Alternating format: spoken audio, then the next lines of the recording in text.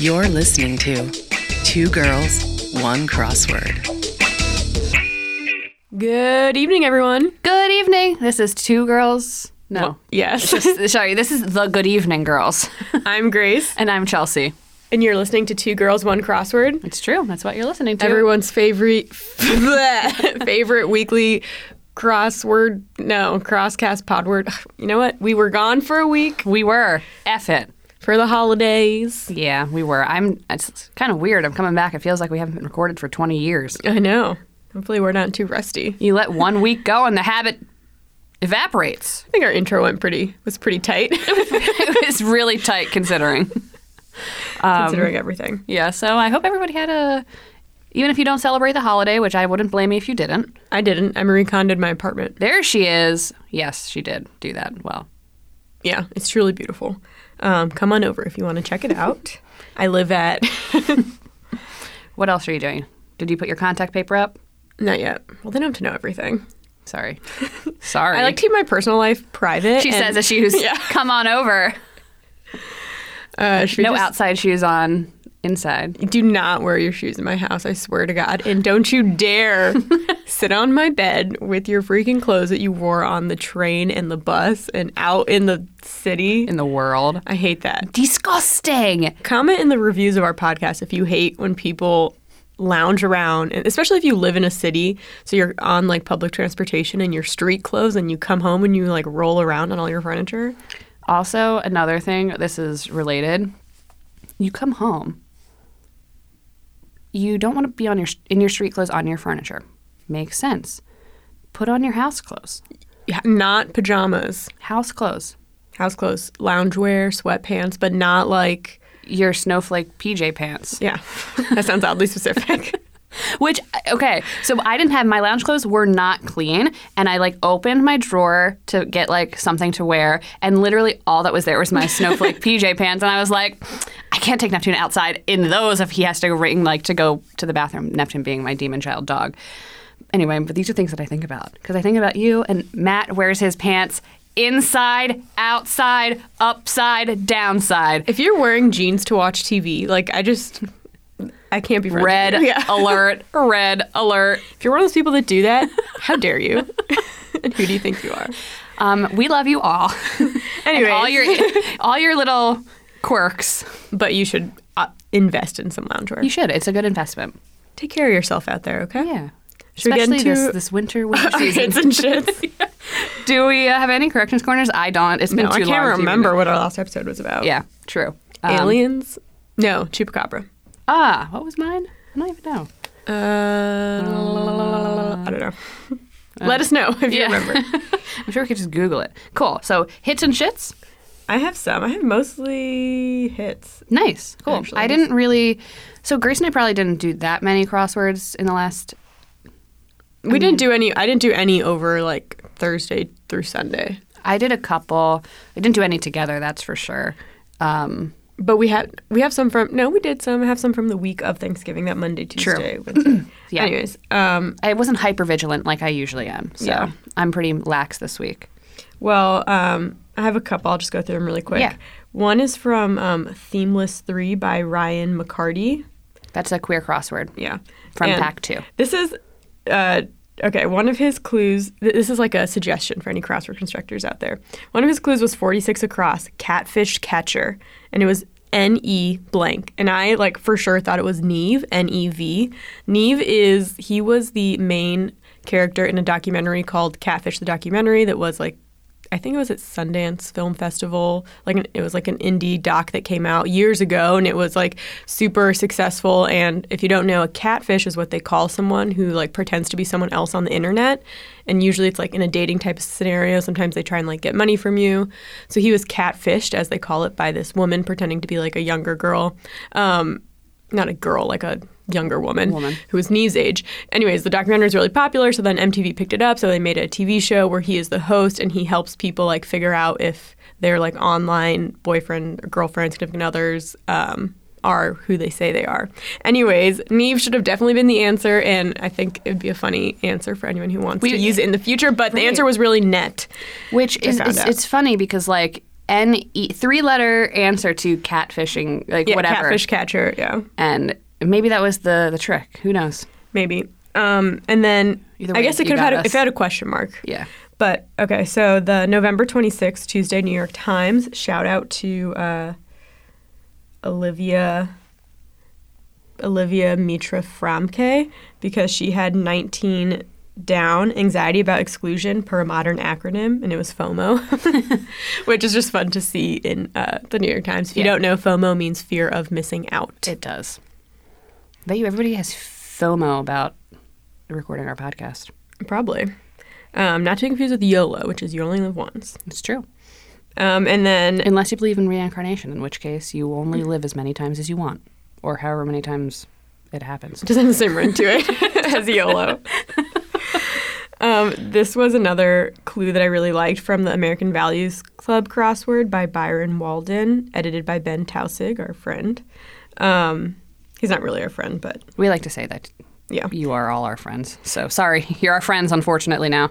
So this was so Yelp is like an answer that I've seen a couple times in the crossword, but I liked the way they clued it. I thought it was funny. It was 49 down, where Neil A. gave the moon 2 stars and commented, "Nice views, but too dusty and no atmosphere. Won't go back." That is really creative. I didn't do that puzzle, but Yeah, you weren't here. Yeah.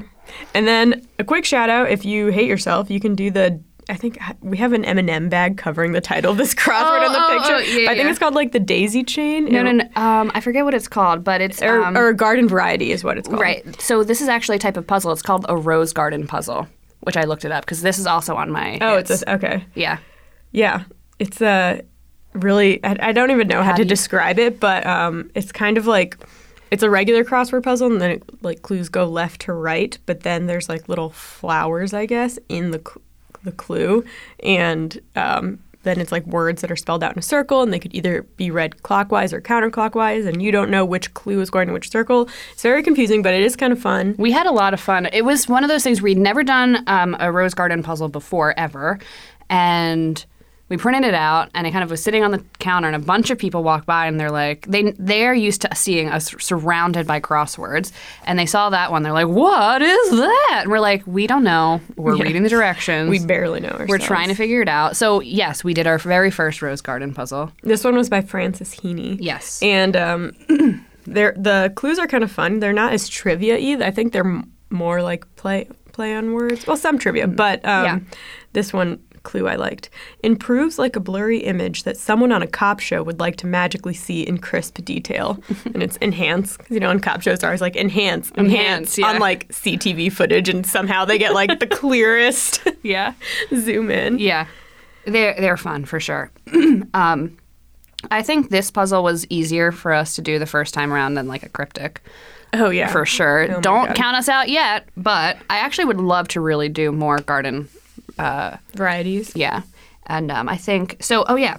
It was actually invented by Patrick Berry, who is one of the constructors we see a lot in all the puzzles. So that's fun. I want to invent a puzzle. Yeah. He has I went on his website, and he has a lot of stuff, a lot of different word puzzles that he's invented. So good on you. I just want to say, y'all are amazing, and I'm just very astounded by your abilities Yeah. to be so smart. And puzzling. Yeah. What else? What else do you got for me, Grace? That's it. All right. Well, I got one last one. Just a shout out to Erica Gard for getting the editorial position at the USA Today crossword. Oh, yeah. That news came out yesterday for us, but by the time you guys hear this episode, it'll be old news. But we want to say Yay, congrats. Eric. I do want to take a single moment to say that I did do my very first crossword in the USA Today crossword. I forget why I became interested in doing crosswords. Maybe it was like a college newspaper had them, and I kind of was like interested. What I did was I searched on my iPhone for like a crossword app, and like a ton come up, obviously. But I wanted something a little more challenging than just like crossword, the app on your iPhone. And so The guy who created that app is probably listening to our episode. and He's like, I put a lot of time into that. so the two apps that I was choosing between were the New York Times and the USA Today. And New York Times, you could get like a week free doing their puzzles on the app, or the USA Today at the time was like 2011, 2012, something like that, was doing for $6. You had like a lifetime subscription and had access to all of their archives. And I was like, yes. But I mean, like at the time, $6 for me was like $6. It's this crossword app for the rest of my life, for a meal for one day. So I did it. But I do want to say that there was a point when the iOS updated on the iPhone and the app never updated, and so you can't use the app anymore. Hopefully Eric will change that. I haven't checked since like for the last year and a half, maybe 2 years. But I used to check semi-regularly because I really wanted to do crosswords, and I didn't want to spend the money for a New York Times subscription because I wasn't really into crosswords the way I am now. So maybe it is updated, but at the time, and I even sent in a help ticket. It is, honestly, yeah, so. Well, congrats to Eric. Congrats to Eric. Now let's bring it back to Chelsea. Yes, and my name is Chelsea, and I was born in... And Chelsea has done the USA Today crossword before. So I have, so... She's also famous and deserves our praise. Wow. Should we flip? We should flip. God. Oh, what is it, coin flip? yeah, we're rusty out here. We're flipping. Heads, that's you. Oh, my God. Okay, so... Oh, my God. Is that how it goes? What? There's a vine. I don't know. Never mind. I always think of, oh, my goodness. Oh, my damn. Oh, my goodness. I have no idea what you're talking about. That's the there was a sorry, just like a little aside, there is a viral video. There's a man who eats Five Guys for the first time. Oh, okay. And now then, I know that then one. someone remixed it to a song.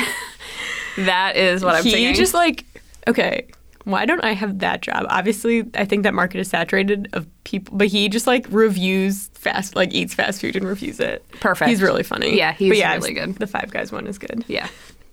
Okay, so let's get into it.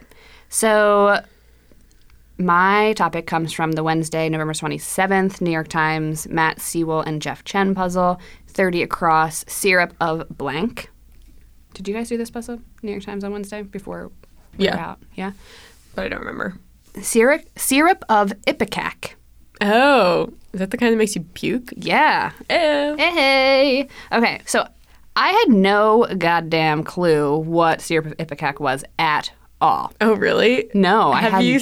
There's a YouTube. Speaking of YouTube videos, Oh, no. because I think it tastes like root beer. Like it doesn't taste that weird. They like dare people to drink like a tiny bit of it, and if they don't throw up in like X amount of minutes, then they get money, and everyone throws up. Oh, no. No. Okay, well, I guess I'm going to say about that, but later on. So for those of y'all like me who didn't know what syrup of ipecac was, I'm sure almost everybody probably knows what it was. It's commonly referred to sometimes as just ipecac, but it's a drug / root that's like made into like a syrup that was once widely used as an expectorant and also an emetic. So an expectorant drug are like a drug class that aids in the clearance of mucus from your upper airways. So like Mucinex, for instance. And an emetic drug is a substance that induces vomiting when administered orally or by injection.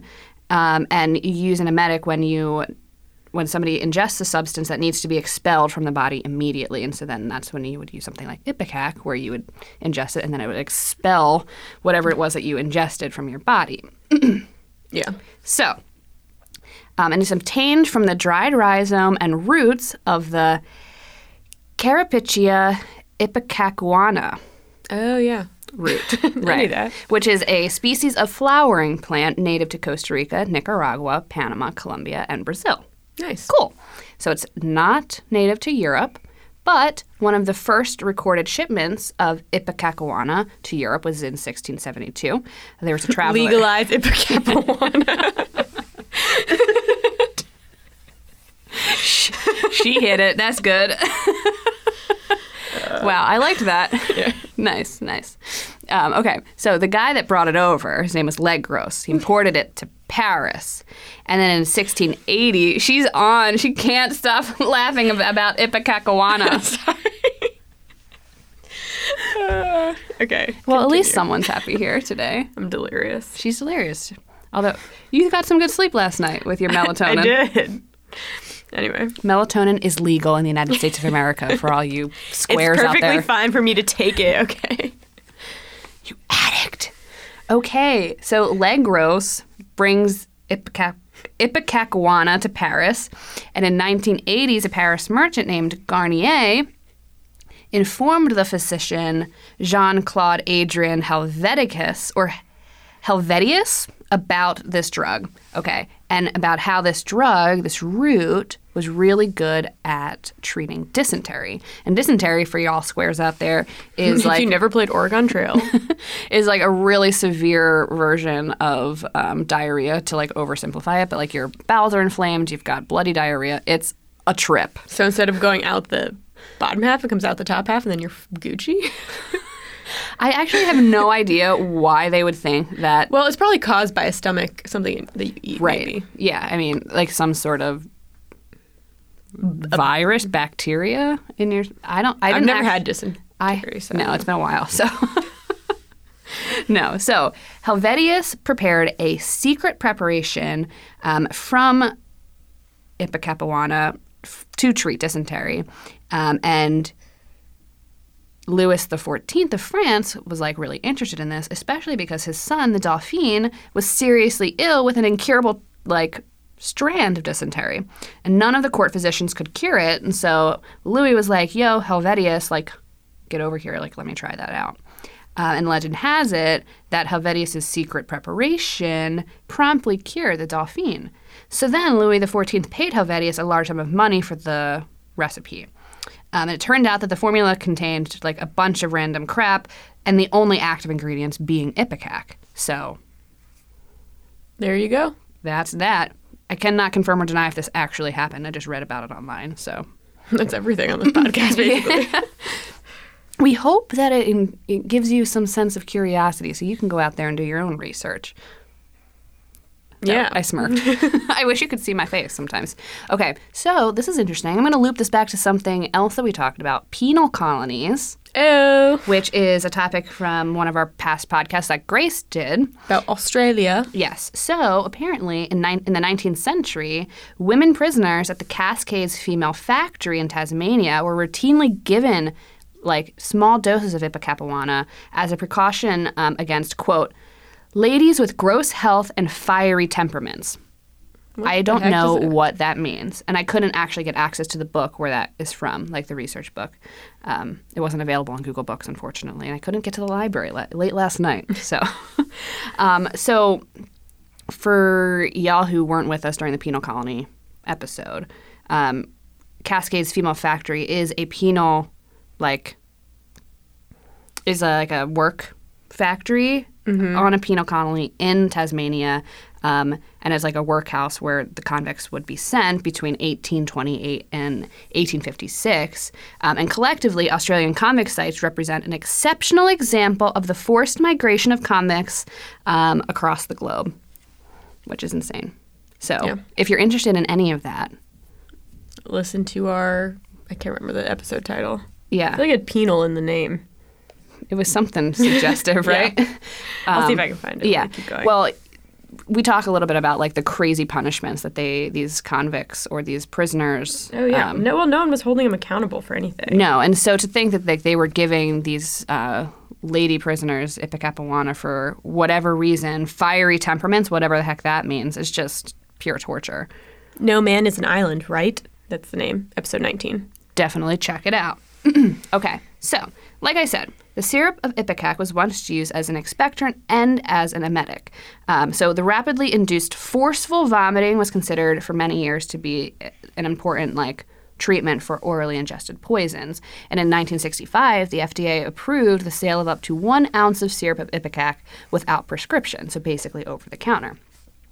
And at the time of its approval, it was recommended by AAP, AAPCC, and AMA and the FDA's Medical Advisory Board as a method to induce vomiting for, quote, quick first aid, use in the home under medical supervision for cases of accidental poisoning. I feel like people don't get accidentally poisoned as much anymore these days. I would hope. I mean, Well, things are much more like locked up now. they are. They got better caps on them. It's not like you just keep your poison in an open container Yeah. under the sink where little baby John can I have get trouble it. sometimes getting into those caps. I know. I'm like, oh, I can't even open this damn cleaning bottle, so I guess I'm not going to clean my floors today, you know? You have to use vinegar. That's that's the truth. Because then it's fine. Yeah. Then No chemicals. your dog can lick it up. If Right. It's Gucci. So, however, there have been studies since 1965, thankfully, especially one in 2005, that revealed that the stomach purging produced by Ipecac was far less effective at lowering total body poison concentrations than like an absorption technique. Activated charcoal. Exactly. Activated charcoal is one of the things that you can ingest that will absorb chemicals or anything within your entire GI tract instead of just doing like a complete bowel, like what they say, irrigation. Ooh. Yeah. So usually what they do is they'll give you something like activated charcoal and then another treatment which will also irrigate your bowel as well. But the most important part is that activated charcoal first and then the evacuation part. So also just to say a potential side effect of Ipecac, there's things like lethargy. These side effects can be confused with the poison side effects, complicating diagnosis. So we're going to talk a little bit about like the misuse of Ipecac in like a minute, but that's to say like Ipecac is one of these drugs where you can take, like you said, it tastes like soda or like root beer or something like that. And the side effects that it gives you makes it difficult to actually treat what's actually happening, or Ipecac is kind of like flies under the radar, and so you don't know that people are actually taking it. Yeah. So we'll see. So nobody really uses Ipecac anymore. It has since been replaced with more effective medications. And the American Society of Health System Pharmacists now advises that, quote, Ipecac syrup is no longer recommended for routine management of outpatient ingestions of medications or other chemicals. So if you've got Ipecac hidden in your counter or your Throw cabinet it out. sill, get rid of it. Take one last swig and then toss it out. Bye-bye. It's your last rodeo. Yeah. So, misuses of the root. Ipecac has been used by individuals with bulimia nervosa as a means to achieve weight loss through vomiting. And so repeated uses of this root in this manner can cause damage to the heart and muscles, which can lead to the user's death. It has been said, but it's also been refuted, it has been said that the death of singer Karen Carpenter was partially as a result of Ipecac. Oh. So 2 years after she died, the coroner was telling his colleagues that Carpenter's heart failure was caused by repeated use of Ipecac syrup. People disputed this, and people close to Karen Carpenter said that they had never seen her take the syrup or had seen evidence of her vomiting. And Carpenter's friends were convinced that she had abused laxatives and thyroid medication, definitely, and not necessarily the Ipecac syrup. But that's to say that if Karen Carpenter didn't use it, there are other people who are suffering with eating disorders that potentially do use Ipecac or other sorts of emetics. And it's also been used as an agent for Munchausen syndrome by proxy. Do you want to tell them what Munchausen syndrome is? Sure. It's usually by like a parent or caregiver.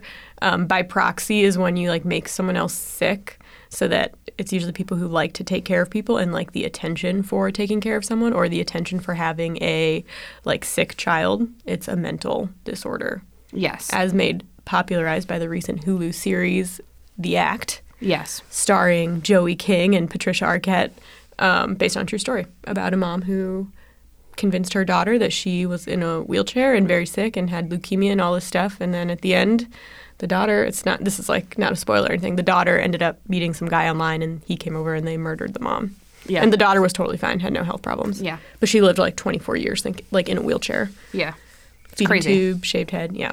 Crazy, crazy, crazy. And so I was like looking this up, obviously, and like parents would use Ipecac to like induce vomiting and illness within children because it was so hard to trace or like, you know, it's very scary. So, Yeah.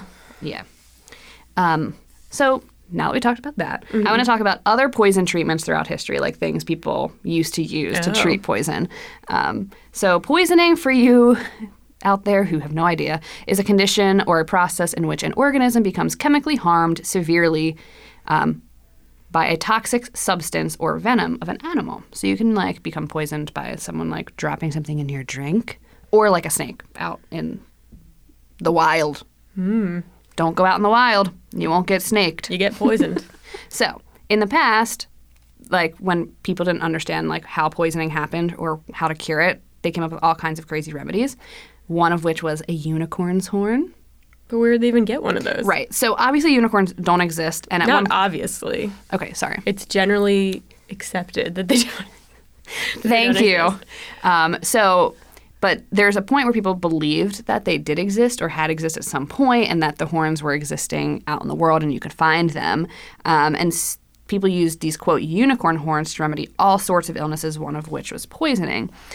So the first mention of therapeutic properties of the horn was by a Greek physician in the 5th century. I think his name was Cetius. Excuse me for pronouncing that incorrectly, as I certainly did. And he believed that the unicorn was a type of Indian wild ass and or donkey for those immatures out there. And so it had a horn growing from its forehead, and if you drank cups made from this horn, it would neutralize poison. And it would also like protect you against different types of convulsions like epilepsy. Cool. And in the Middle Ages, unicorn horns were used to cure plagues, fevers, bites from serpents and dogs. Crazy. And people also thought that you could cure wounds merely by holding a unicorn horn towards the wound. Okay, but what were they actually thinking were unicorn horns? There's a type of animal that I can't remember what it was called that people think maybe that's what it was. Oh, okay. It could also be like narwhals, things like... Yeah. Or even like elephants, like people just bringing stuff back to... Yeah, where they are. Yeah, I think. Well, I feel like unicorns of all the mythical creatures seem like the most real. Like they could exist. Like, I mean, we have narwhals. Animals have You've seen them. Horns. And horses exist. Obviously, I've seen them before with my own eyes. Yeah. So, you know. Okay. Mary, Queen of Scott, who gave birth to her son was James VI of Scotland. She actually had a piece of unicorn's horn that she got from France, and she used it to test her food against poison. Well, did it work? I guess. She never died of poison, but she did die because I think she ended up like losing her mind or something. Unicorn horn can't help you with that. No. Just life's natural poison. process. Yes. So another treatment for poison is the Bezoar stone, which is like a mass that kind of grows inside of your gastrointestinal system. And then once that's taken out, you could use that to cure poison. And it was actually believed as the universal antidote against any type of poison for a long time. Tradition held that drinking a glass which contained a bezoar would neutralize any poison poured into it. Bezoar stones could be hung on chains around necks so they could easily be dunked into suspected drinks. God, people were really worried about being poisoned. They really, really were.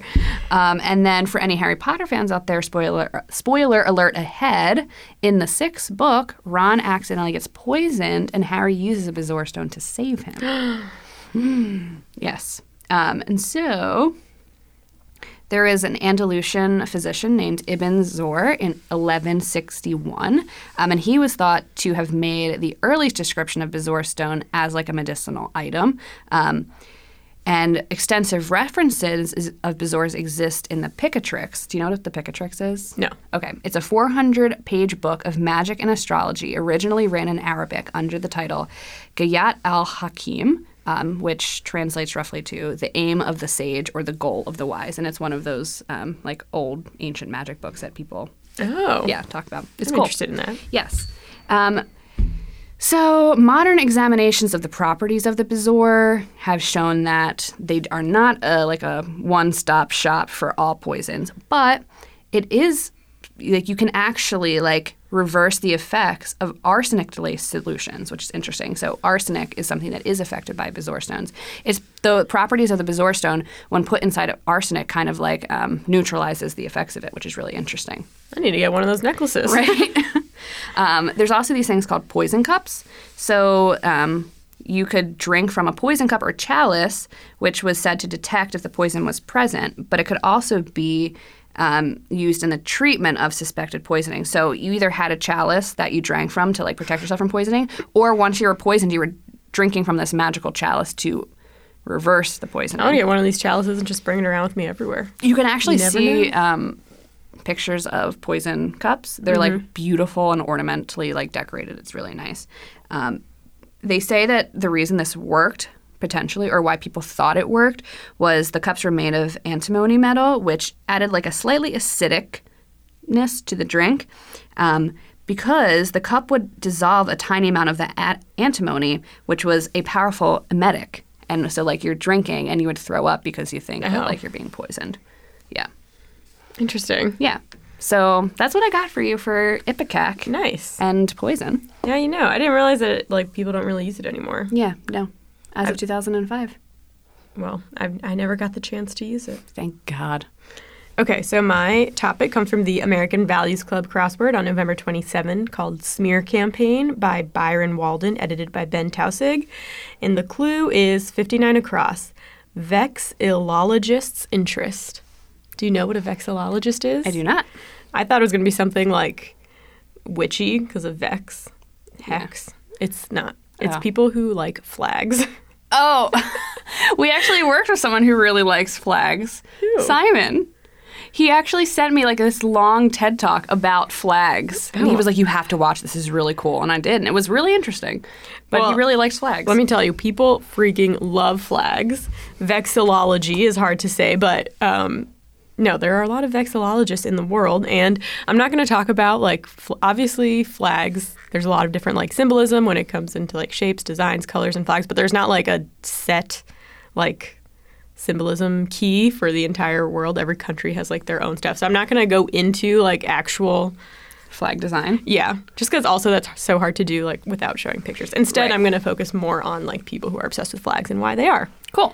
So, vexillology is the study of the history, symbolism, and usage of flags, or, by extension, any interest in flags in general. I kind of have a general interest in flags. I don't really. A little bit more after, like, looking into this, but I've never, I feel like my, like, biggest interaction with flags was playing the Carmen Sandiego computer game, because there's parts where, like, they show flags and you have to, like, figure out what country she went to, and we used to have, like, a book of flags, and that was my job, was to, like, look through. Is your dad a vexillologist? No, it was, like, in my grandpa's house. I don't know what the book was. It was some type of, I don't know. It was before the internet. People couldn't look stuff up, so you had to have books with information in them at your house. Can't relate. It was a long time ago. It was a distant memory. Okay, so the term was coined by a man named Whitney Smith, and he is truly the founder of vexillology. He passed away a couple years ago. William Grime did an article about him for the New York Times after he died, and that is where I got most of this information about him from.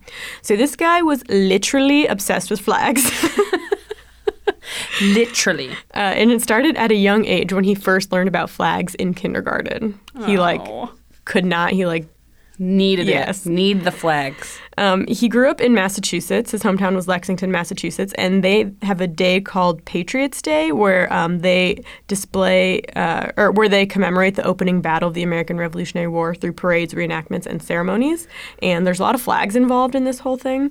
So he was, like, around flags a lot growing up, and he did an interview with the Smithsonian, and a quote from him is, "When I was 8 or so, I'd go down there before Patriots Day and tell the highway department crew how to set up the flags in the proper order of admission to the Union." And I'm sure the highway department crew loved that. They're like, oh, the damn kid's back again with the damn flags. Grime writes in his article, quote, "While other boys were memorizing baseball statistics, he amassed newspaper clippings and articles on flags and wrote to obscure foreign consulates asking for precise information on colors, stripes, and symbols." Oh my God, I love it. Yeah, this is just the beginning, too. And then he did an interview with People magazine, which, first of all, who's this guy's agent? Because he's, like, doing interviews with all of these magazines. This man needs an agent. Apparently. Well, I mean, in People magazine, he said, quote, "Some of the kids thought I was weird, but to be 13 years old and literally the only person in the Western world who knew what the flag of Bhutan looked like, well, this was my world." I love that so much, I know, actually. no, I do love it. I love people who are, like, passionate about anything. Something. Yeah. Like, if you have something that you're so passionate about and you can, like, educate me on, dude, I'll sit on your knee. He has said that he knows he's, like, not monolithic, but he knows that he's, like, really zeroed in on just one topic, but he doesn't care. That's what he loves. Yeah.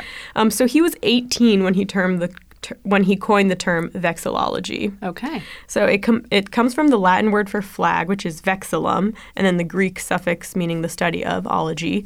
And people give him shit for combining Latin and Greek, but Get over yourself. he was 18, so Yeah, God. and he realizes now that he's like, whatever. Yeah, he's Yeah. like, now I wouldn't call it that, but that's what it's called. So he went to undergrad at Harvard University, studied political science, and he got his doctorate in political science at Boston University. He taught at BU for a while, but he left academia in 1970 to devote himself full-time to flags. Yes! Queen, I love it. Follow your dreams. Okay, so while he was in college, Guyana had just become an independent country. So he wrote a letter to one of their independence leaders and was like, hey, what's your flag situation? Like, do you guys have a flag? He's just like interested in knowing Yeah. what the flag was going to be. And the guy was like, well, actually don't have a flag yet, but we're open to suggestions. So he like sent them a bunch of ideas of like what they could do. Oh. And then it wasn't until like 6 years later when Guyana finally like displayed their official flag, and they had taken like some of his Ideas? yeah. Dude. Yes. And in my quote, or in my Yeah, notes, what is this, Guyana? Guyana, Guyana. It's somewhere in Europe. Actually, No. now I don't know. I'll look it up. Okay. Keep going. But it made me laugh because I was like, his friends were probably like, Whitney, you crazy bastard, you did it again. He was like in college when he sent this over to them. And then, Oh, it's Guyana. Yeah, it's South America. oh, okay, never mind. Yeah. Oh, but I think they had like broken off from European control or something. Yes, So yeah, they yes, had yeah. just gotten independence Yes, from European yeah. control.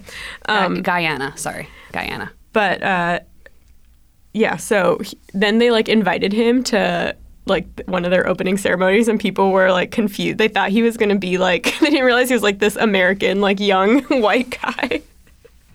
But yeah, Did he go? I think he did go. Oh, that warms my heart. Yeah. Whitney! Whitney. Okay, so he created the bi-monthly flag bulletin with his friend Gerhard Grahl, which is the world's first academic journal devoted to the study of such symbols.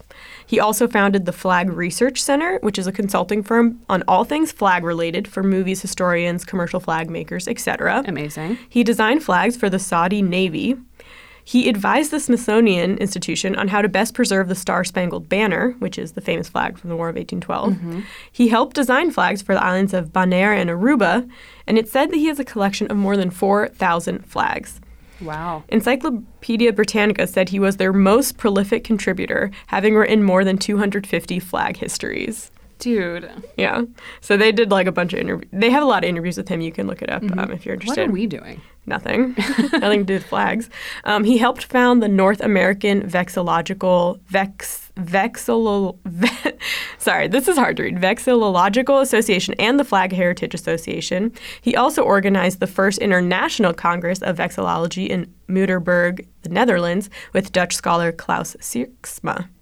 He wrote 27 books on flags, and in 2013, the Briscoe Center of American History at the University of Texas acquired his enormous collection of flag material, which includes more than 10,000 books, 250,000 documents, and memorabilia. Wow. Yeah. You must really like flags. This guy, he was like into flags. So he passed away from early onset Alzheimer's when he was like 76, I think. Oh. But he lived a full life. He had 3 kids, a grandkid. He was married twice, but both marriages ended in divorce. Didn't say why. I'm sure it had nothing to do with the flag situation. I feel like when someone loves something this much, it's like you know you're always gonna be second best It's to like the Jim flag. Henson, right? Yeah. Second best to Kermit and second best to the flag.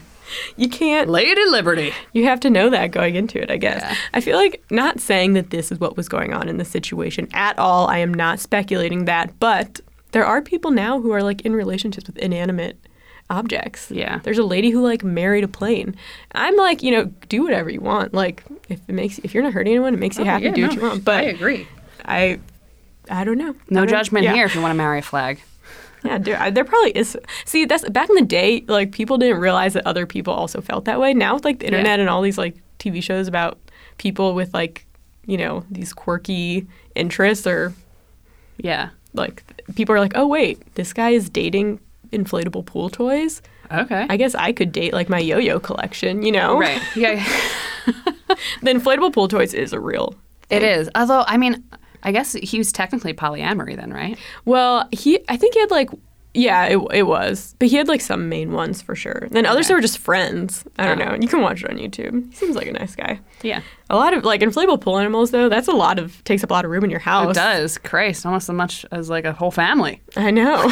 At least flags you can fold them up, but like you have like a Put 'em in the giant drawer if you get orca into a just like fight. in your kitchen. Shit. Okay. So back to Whitney and his flags. Hit me with the Whitney. Interestingly enough, he is a big opponent of flag desecration laws. So that means he is against flag desecration laws. So I'm going to talk a little bit about Wow. that. So the Flag Desecration Amendment, aka the Flag Burning Amendment, is a proposed law in the form of a constitutional amendment to the Bill of Rights that would allow U.S. Congress to prohibit and provide punishment for the physical desecration of the flag of the United States. Okay, I always thought that this was a real law. I did too. It's not, though. Okay. They want it to be, but it's not. Cool. So the first Federal Flag Protection Act was passed by Congress in 1968 in response to burnings of the flag at Vietnam War protests. Over time, 48 states enacted similar flag protection laws. All of these statutes were overturned by the Supreme Court in the case Texas v. Johnson as being unconstitutional restrictions of public expression. Congress responded to the Johnson decision by passing a Flag Protection Act, only to see the Supreme Court double down again, reaffirm Johnson by the same majority vote in United States versus Eichmann, declaring that flag burning was constitutionally protected free speech. So there you go. You can burn your flag. Burn all that. The most recent legislative attempt to propose a flag desecration amendment failed in the United States Senate by one vote in 2006. Shiza. In June 2019, Senator Steve Daines proposed reviving it once again and received the support of the Trump administration. Cool. Cool. So Whitney is against flag desecration laws as he says it goes against free speech. And no one respects flags as much as this guy, is my personal opinion. Yes. So, if he loves flags so much, but he doesn't think that it should be illegal. I mean, we should be allowed. You can't, stop people from expressing how they feel. Yes. So, as long as they're not hurting anyone. Right. So, he has even appeared as a defense witness for a Massachusetts teenager who had been arrested after wearing a small American flag on the seat of his jeans and sentenced to 6 months in prison. So, he went and was, it was one of his defense witnesses. Amazing. He told the Smithsonian, flags express the unity and identity. Oh, this is why he loves flags so much. He says flags express the unity and identity of one group as against all others. That can be ugly. Hitler's swastika flag embodied the dark side of vexillologic symbolism, but flags can also allow frail humans to feel bolstered by higher powers. So there is a lot of vexillologists in the world. I'm butchering this. I'm just going to say the Vexes. The Vex subreddit, there's the Vex subreddit, and it has over 304,000 subscribers, which is a lot for a subreddit. That's a lot. Yeah. And it's extremely active. People are posting on there constantly. I love this shit. I should get that. Yeah. I should get on that Reddit. People are designing their own flags, talking about other flag designs. In one of the threads, they're talking about why they loved vexillology, and I gathered basically the gist of why people love it so much. Obviously can't speak for everyone, but one Reddit user said, I like the idea of a very complex history, ideology, culture being compressed into a little design that says so much. Nice. So that's why flags are important Yeah. to these people and to the world. Yeah. So I'm going to talk about fun facts about flags. Yes, hit me. that I got from kickassfacts.com. Thank you, Kickass Facts.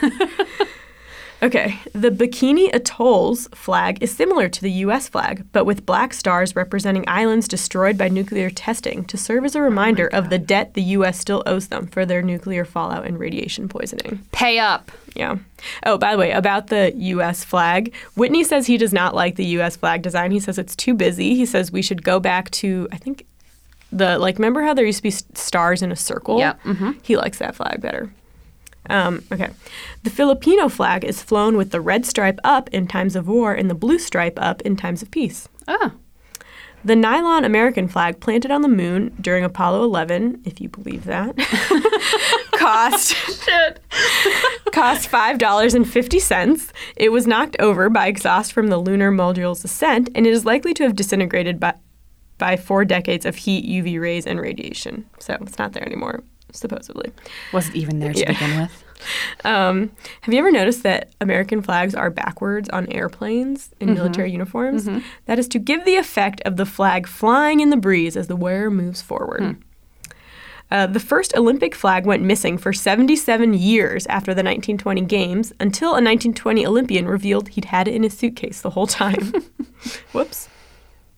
During truce talks between North and South Korea, both parties would try to bring a bigger national flag than the other to each meeting.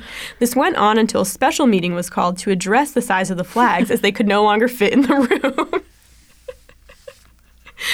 So petty, but I love it. Petty. We love pettiness. Liechtenstein Liechtenstein and Haiti developed identical national flags independently of each other. No one realized it until the two countries showed up at the 1936 Summer Olympics with the same flag. Shit. Embarrassing. Whoopsie. It's like wearing the same outfit. Oh my God, except we love when we wear the same outfit. Which we do often. And people look at us and they're like, did you guys plan this? And we're like, no. But our souls are intermingled, so deal with that. Deal with it. Hawaii's state flag. Do you know what Hawaii's state flag looks like? No, I can only, and now that you ask me that, all I can see is the New Jersey state flag, which is horrendous. Okay, it has the Union Jack, which is the UK's flag, like instead of, it looks like the American flag, but instead of like the place with the stars, it's the Union Jack. So it is the only like U.S. state to have a Union Jack in its flag. So why is this? I was wondering, and I found that it's not like, there didn't seem to be like a hard and fast reason why, but this is like the general accepted reason why. During the 18th century, King Kamehameha the Great flew a British flag over his kingdom after receiving it as a gift from King George III. By the War of 1812, it had been replaced with an American flag, and this upset the British officers in the king's court, and eventually the American flag was removed. As a compromise, the king commissioned the current flag that incorporates both nations. So there you go. I didn't realize that Hawaii and Britain had a thing going past. Okay, when a foreign dignitary stays over at Blair House, which is the sister version of the White House, their national flag is flown over the premises, and that area is considered foreign soil. Nice. Like, the consulates and shit. Yeah. Okay, which U.S. state flag is the only state flag to feature nudity? Is it New Jersey? No. I feel like this would be a good trivia question. It is. I don't know. Virginia. Is it like Lady Liberty or something like that? That's like a... I don't know, but she's naked. So if you want to see some boobs. Denmark's flag is the oldest flag currently in use, designed in 1219 and unchanged since then. Shit. In Denmark, it's illegal to burn foreign flags, but it's not illegal to burn the Danish flag. I'm looking up the Danish flag right now. It's a nice flag. It's a very simple flag. Oh, yeah. If we'll describe it to you, it's just like red with a sideways white cross. Yes. Yeah, it's nice. Simple, to the point. There was about a 15-year period in which the flag of France was just a plain white flag. Is that during the revolutionary times? I don't know that much. But they're basically just saying truce to everyone for 15 years, I guess. Cool. The flags of Australia and New Zealand are so similar that the Prime Minister of Australia was greeted with a flag of New Zealand on a state visit to Canada in 1984. Although I feel like Aussies and Kiwis, as they call them, are pretty laid back. So hopefully they weren't upset by it. I've used the what I thought was the Irish flag, and it turned out to be a different nation because the orange and green were swapped on the flags, and I'm like, God damn it! Well, some flags are really similar. They're only off by the ratio. They're the same colors, the same shapes, but maybe. The ratio's a little off, or the sizing of the shapes is a little different. So those are my flag flags. And then I wanted to just end by, I have some other weird ologies, like vexillologies. I have some other weird ologies, and I want to see if you can guess what they mean, but I will give you, first I'll tell you the ology, and then if you can't get it, I will give you a hint of someone who may, be into this ology. Okay. And then you can see if that narrows it down for you. Let's do it. Okay. Melissopalinology. Melissopalinology. I don't know. Winnie the Pooh might be into this. Honey? Yes. Okay. Deltiology. Rivers? No. Okay, this one I had to reach. Meryl Streep and Shirley MacLaine may be into this. Fuck, Grace. They were in a movie called Postcards from the Edge. And Is it it's the study postcards? of postcards, yeah. Pogonology. Pogo sticks. No. Oh. boring. Hipsters and hipster lovers may be into this. Beards? Yes. Hippopathology. Hippos. Nope. No. Medical something. Is it oaths? Gayla Peavy at Christmas may be into this. Who? Gayla Peavy at Christmas. Who the heck is Gayla? Oh, actually, I guess it doesn't really. She sings a song, I Want a Hippopotamus for Christmas, but it's actually not about hippopotamus. It's the study of the diseases of horses. Ah. So hippopotamus. I want a hippopotamus for Christmas. Hippopotamus means river horse. Oh, okay. So hippo is really a horse. Of the river. Yes, okay. Latrinology. Okay, so a latrine is where you take a shit. Is it holes? Drunk people in bathrooms might be into this. Urinals? The study of writings on toilet walls. Okay, fine. Have you ever been to the Green Mill? Yeah. I love their bathrooms. Did they actually? They might have actually painted over the walls recently. I haven't been there recently. Anyway. The last one is campanology. Campanology. No. Quasimodo would be into this. Bells? Yep, the ringing of bells. Cool. And that's it. I liked that. That was a good game. I hope you all had fun playing along. Chelsea lost. No, you got the honey one. Well, no. Wait, you got one without me having to tell you who it was, right? No, I don't think Okay. so. Well, the hipster one I got. Yeah. Well, But- after I told you hipster. Yeah. That was fun. Yeah. I love vexillologies and vexillologists. Yeah, it looks like Chelsea's going to be a vexillologist. I opened you up a door next for her. time. She's all about flags. This is going to be a flag podcast now. 2 girls, 1 flag, baby.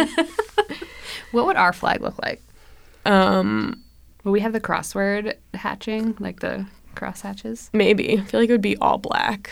Yes, like if it Like was just a about matte us. black. Yeah, a matte black, and then like what else? Maybe like our astrological signs, but only as stars. Oh, just star. Oh, maybe just like, yeah. On one side it would be the Virgo, like Yeah. zodiac symbol, and on the other side would be the Aquarius. Nice. Yeah. Cool. Cool. Who Well- wants to design that for us? You heard it here first. We'll pay you in love. That's all we got. That's all Yeah. we got to give. Yeah. Cool.